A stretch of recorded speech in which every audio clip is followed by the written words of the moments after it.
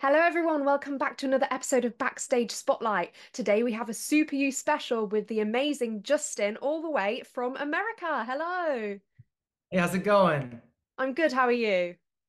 Doing good. I'm doing good. What time is it there? Like five It's o'clock? yeah, 5 p.m. Wow, look at that. What about you? Coming from the future. You're talking to me from the future right now. Yeah, I am. I really Or am am. I talking to you from the past? Yeah, I don't know. You're talking to I me from the past. That's what. think that's what it is, yeah. So tell everyone about your involvement with the show SuperYou. Yeah, sure. So I've been with the show since 2019. We did a big workshop here in New York at Open Jar Studios and did a lot of development on the show. And then we've done 3 or 4 workshops since, some concerts. And then last year in Milwaukee, we actually did our out of town, kind of preview of the show at the Skylight Theater and did a full production. And yeah, it was extremely well received, and got nominated for a bunch of Broadway World Awards, and it did extremely well. So I'm very very excited to see the show, kind of evolving and finding its fan base is really exciting. Yeah, it's great. So for those that don't know the show very well, would you like to do a little summary of what it's about? Yeah, so the show follows the main character, Katie, who is this incredible, illustrator, comic book artist, and learns this skill from her older brother as kind of a coping mechanism, and a way to kind of, deal with some of the struggles that she has in life, with some bullying and an emotional abusive parent. And then her brother tragically dies, and so she's kind of left with this, this piece of her that she just doesn't, ever get to explore anymore. And so she meets this, kind of,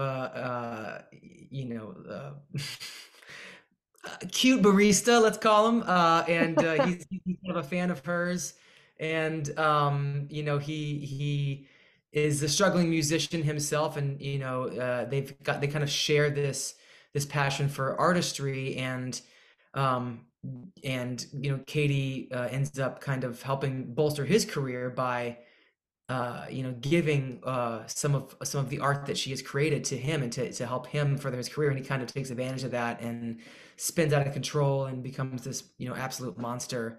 And so this show is really about this young woman, finally coming to terms with who she is and how powerful she is and how incredible she is, and not letting, anybody else infiltrate that and take advantage of it. Yeah. So when you started rehearsals, how far would you say from day one to your final performance? How far would you say it went, the show, the development of it? Oh my goodness. Well, from the first day of rehearsal, from the first workshop, it's completely different. I mean, it's a whole different bag of tricks. I mean, most of the songs are the same. There are some new songs and some songs that were changed, but Jay was, he kind of was always not a great dude from the start. And back in the day, like in the original concept of the show, he was always kind of angsty and upset with the way his life was going, and had a difficult time. And Katie was a little bit more desperate, and a little less secure. And the mother and father were not at all part of the story. Her mom was not there as a character in the show for her to kind of be dealing with. She was literally on her own, and all she had were these comic book creations that she had. Um, and then of course, as we've gone on to develop and find new things and new colors and new themes to explore, those things get added on, like mom, and like watching Jay turn from such a a kind, um, loving boyfriend into the kind of I don't want to say the word monster, but the kind of guy that lets fame and attention kind of get the best of him. So yeah, the show has gone through quite an evolution, and just keeps getting better and better. So it's good Yeah. stuff. It's great to hear. And obviously, the writer, Lord's Lane, was in that whole rehearsal process. What was it like having her in the room? Yeah, well, she's just this ball of energy. She's like so her and Joanne, who's our incredible director and choreographer, they're Yes. just they're always like they're just like the energy's like this all the time, and it's a really great creative and collaborative environment, which is the most important, especially for an actor. I just any idea that you have, you don't have to be afraid of kind of letting them know, hey, I've got this idea. I think this would be really great. And either they go for it or they don't, but at least they'll hear you and they'll let you explore and find those things that you want to bring to your character into the show. So yeah, it was a very collaborative process, and Loris is brilliant. She's an absolute genius when it comes to the ability to write a catchy tune and one that also resonates with so many people. Yeah. Her songs are phenomenal. How was it singing some of those pieces, and which was your favorite? Oh gosh. So is the pressure on still part of the Yeah. show? Okay, so that's probably my favorite, just because I'm a rock singer, and I love to kind of wail, and so it really got to kind of those legs on that tune, which was a lot of fun. Yeah, it's a Yes, great that's song. my favorite. Hell While Flying is obviously so sweet and endearing and beautifully written. But I mean, God, my favorite songs in the show, they've got to be oh man, I mean they're all so good. It's hard to pick one, but like I'm singing them backstage. They're all on stage doing their thing, and I'm like off stage, singing, to my angels, and I'm singing, just all those great songs. Yeah.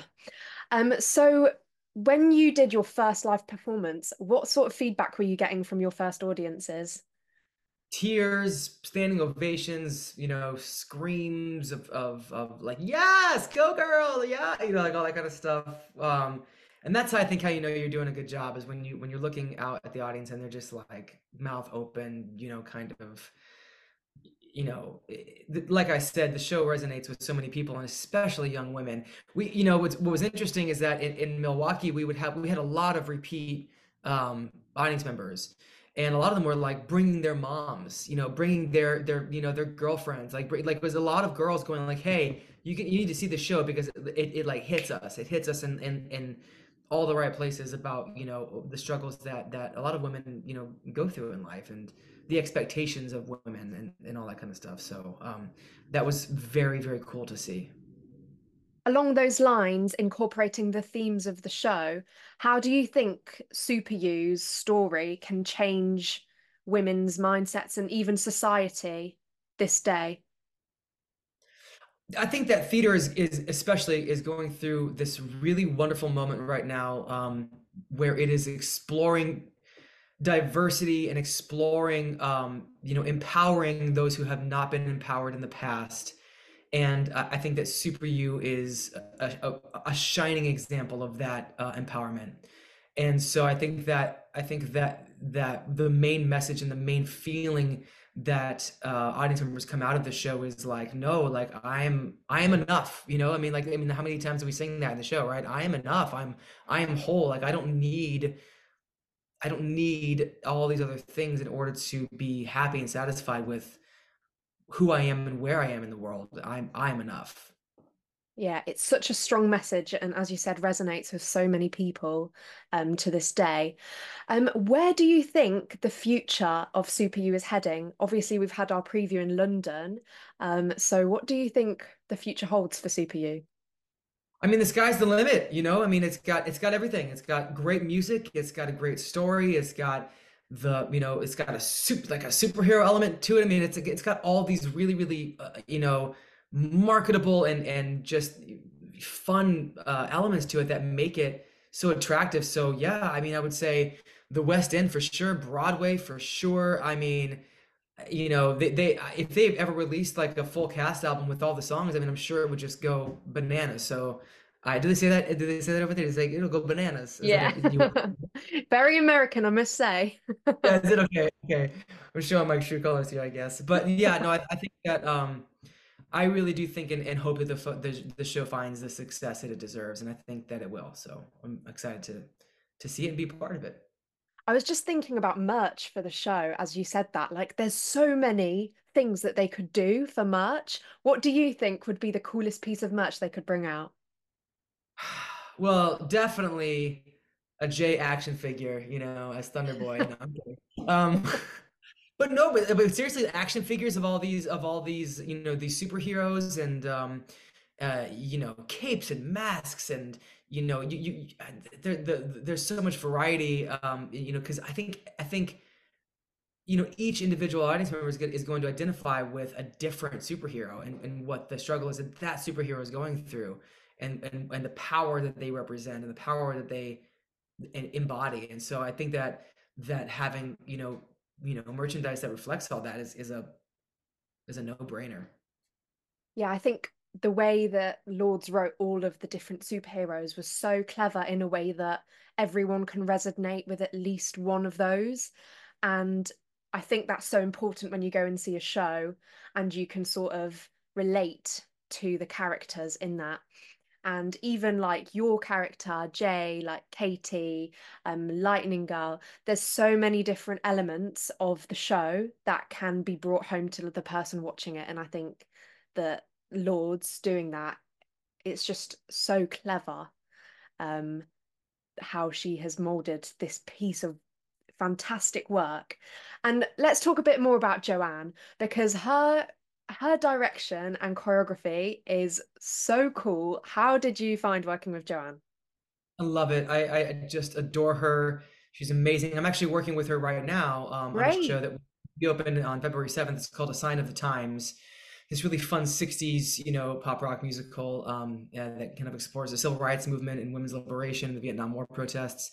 And Joanne is our choreographer on that show. And she's just so she knows not only how to talk to dancers, which I am not, of course, I mean that's a very important part of being a choreographer, but also how to talk to actors and how to get actors to move and to, you know, uh, you discover the things that they need to discover. She's extremely good and extremely, diverse in her approach to a piece, which I think is very important. And her energy is just unmatched. I mean, I've spent hundreds of days with this woman, between SuperYou and A Sign of the Times, and there's another show that we're working on where she's the director. I mean, I've never seen her like at below a 10. Like she's always like 11 or 12 and like, just off the scales.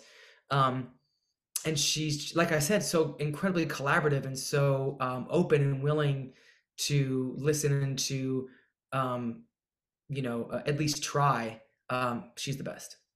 She really is. And having that energy in the room is so crucial for creatives to get the best out of them. And I think she just does that to a T. She's just perfect. Yeah, yeah. So if Super You happened to come to the West End, would you be making a trip over to the UK to see it? Oh, absolutely. Yeah, yeah. I mean, so there's actually a couple shows that I'm working on right now that may end up on the West End. There's a new Mozart musical that we did this the last year. We did the big presentation at Carnegie Hall, um, and which we also did with Super U.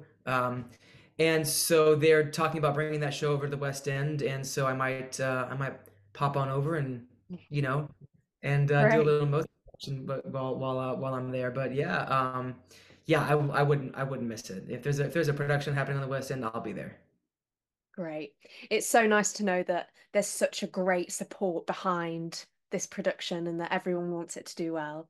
And I think, Oh, I don't know what it's like over in America, I'm sure it's buzzing, but in the UK, from that premiere, everyone is just so excited for where it's going to go. well, good. That's awesome. I'm so glad to hear that.